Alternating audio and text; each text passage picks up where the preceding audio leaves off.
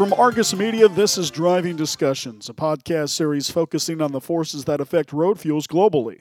Greetings and salutations once again, one and all. I'm Jason Metco, Spot Ticker reporter here at Argus, and on today's presentation, we're sitting down once again with the Senior Vice President and Global Head of Oil here at Argus, Stephen Jones.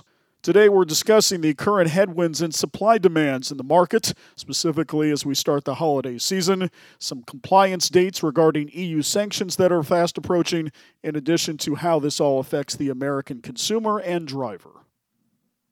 Stephen, great to have you back on the presentation. We always value your insight. Let's jump right into it. Where are things currently standing here as we're in the middle of November, sir?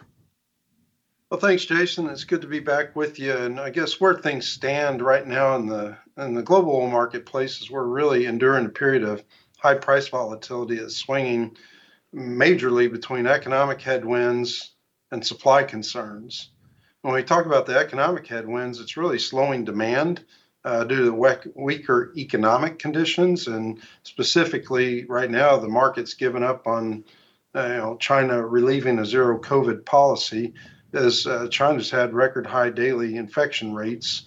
And so China can swing global demand, plus or minus 500,000 barrels a day in terms of the call on increased crude requirements. So that one factor alone really spooks the market. And so now we're back in a wind change of economic drivers and slowness. They're creating weaker price support.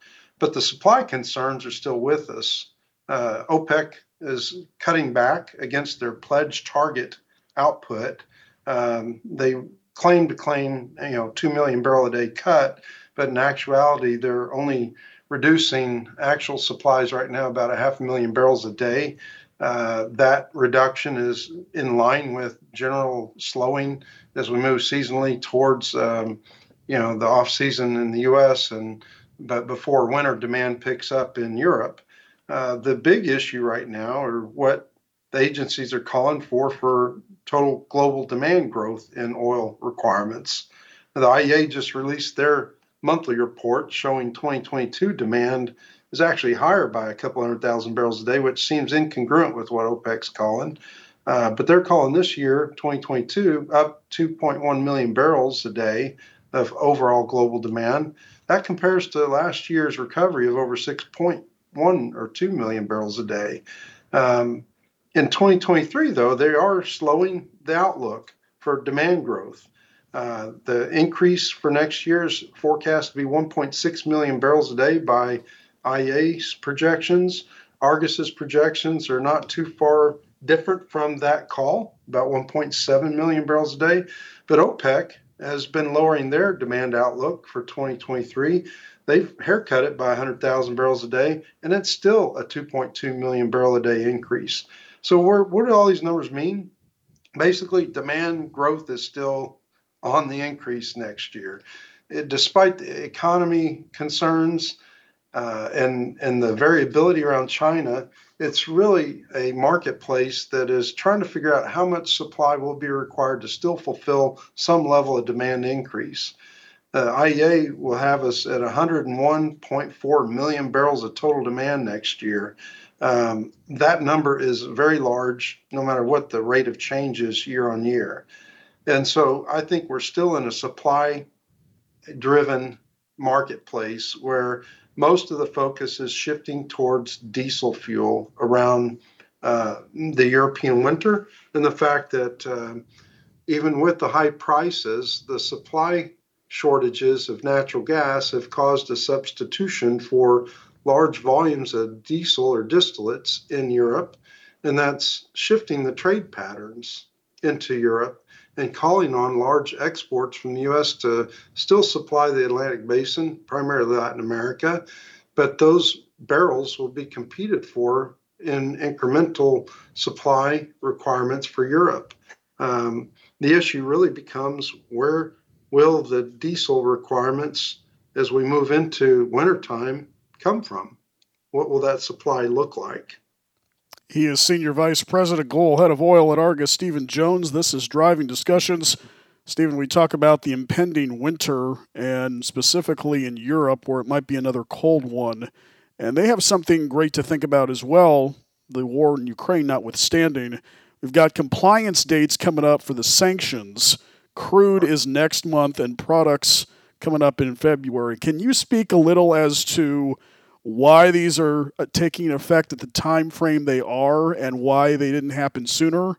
And the second part of that is, what can we expect once these compliance dates show up? So, excellent questions. Just to clarify that, the European Union progressed dates for both crude oil sanctions that take hold to where they will not be allowed to import crude oil starting December 5th from Russia into the EU. And in February 5th, they will sanction the allowance of refined products into the EU.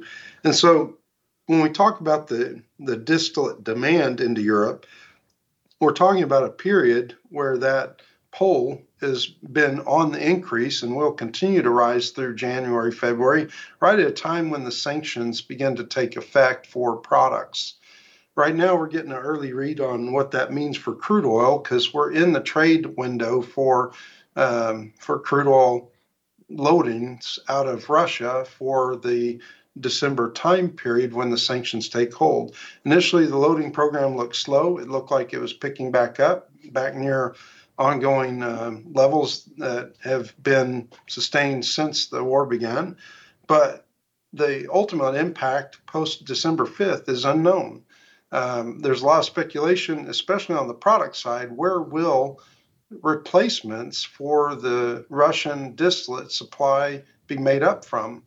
And the Middle East is likely the prime candidate, but China has had export quotas that have limited the amount of output for products out of China, but they could conceivably increase supplies into Asia and spring some of the incremental Middle East diesel that's going towards Asia, move it back towards Europe. But the other aspect that's interesting is there could be leakage of diesel or distillates that would normally go to Europe and find their way into Latin America and displace some of the supply from the U.S. of distillates and redirect it from Latin America to Europe. And so you can visualize the crossing of product in the Atlantic Basin, which adds to the delivered cost, which raises the overall price of the fuel for both the American consumer and the European consumers, merely from the disruption in trade patterns, even if there is not a full-on loss of supply, it gets redirected nevertheless. If it is a full loss of supply, the price impacts could be even greater. One of the primary problems we have in the U.S. is the hype around low distillate inventories in general.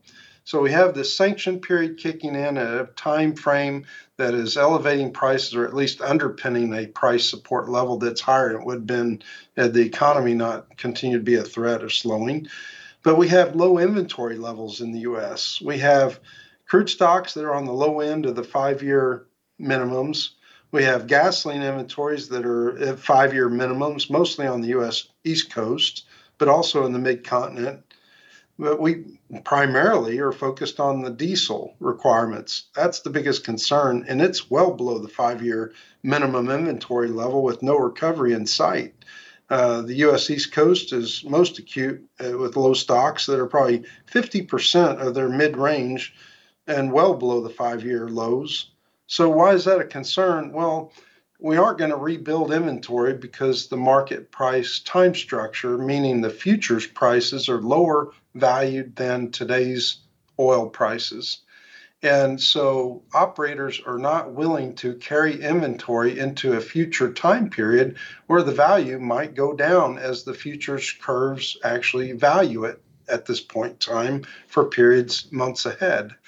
And so there's no incentive for industry to rebuild inventories, even if they could. The time structure puts too much of a value risk on holding those inventories. So there's thin backdrop, a safety net, if you will, but I don't think it's an area to be overly concerned about. We are running high refinery rates in the U.S. We haven't been below 89% refinery capacity utilization since this past spring, and we set higher record rates, if you will, for this time of year just this past week as we record this just before the Thanksgiving holiday week. But the bottom line is that, refinery runs are high and we're running hard to make diesel, both in Europe and the US. Inventories are low, substitution for that requirement is high, and the sanctions haven't even taken hold yet to see what the displacement will have an effect on and or where alternative supplies could make up for a true net loss if Russia does cut back the supply and it doesn't leak out to Latin America or elsewhere. A few more moments here with Stephen Jones. It's Driving Discussions, production of Argus Media. Stephen, let me ask you here in our remaining minutes specifically about the American consumer. We were touching on it briefly there, but chances are we're going to have another Fed interest rate. I already mentioned the issues with diesel. How is all of this going to affect the average American driver the next couple of months or so? Well, I think prices are still going to be pretty firm. When we look at the inflation rate, the Fed is raising the federal rate, obviously, to try to reduce the money supply and lower overall inflation in the economy. They've announced a target inflation number around 2%, and we're currently running on an annualized, seasonalized, adjusted basis just under 7%. And so we've got a ways to go with continued potential Fed action. Already, 30-year mortgage rates are at 7%, nearly double what it was a year ago.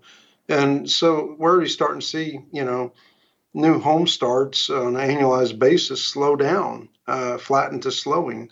And so what that means is that, we're probably going to go through the holiday season, Thanksgiving into the Christmas holidays in the U.S., still with consumer spending relatively strong despite inflation, but I think we might end up with a holiday hangover, economically speaking, when the realities of these higher rates and the potential slowing of the housing market begins to take effect.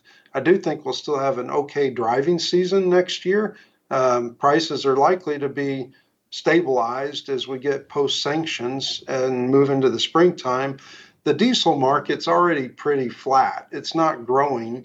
And so the housing market slowing is likely to take some of the demand edge off and allow refinery runs to still be firm and stable, but not overextended, if you will, past the springtime.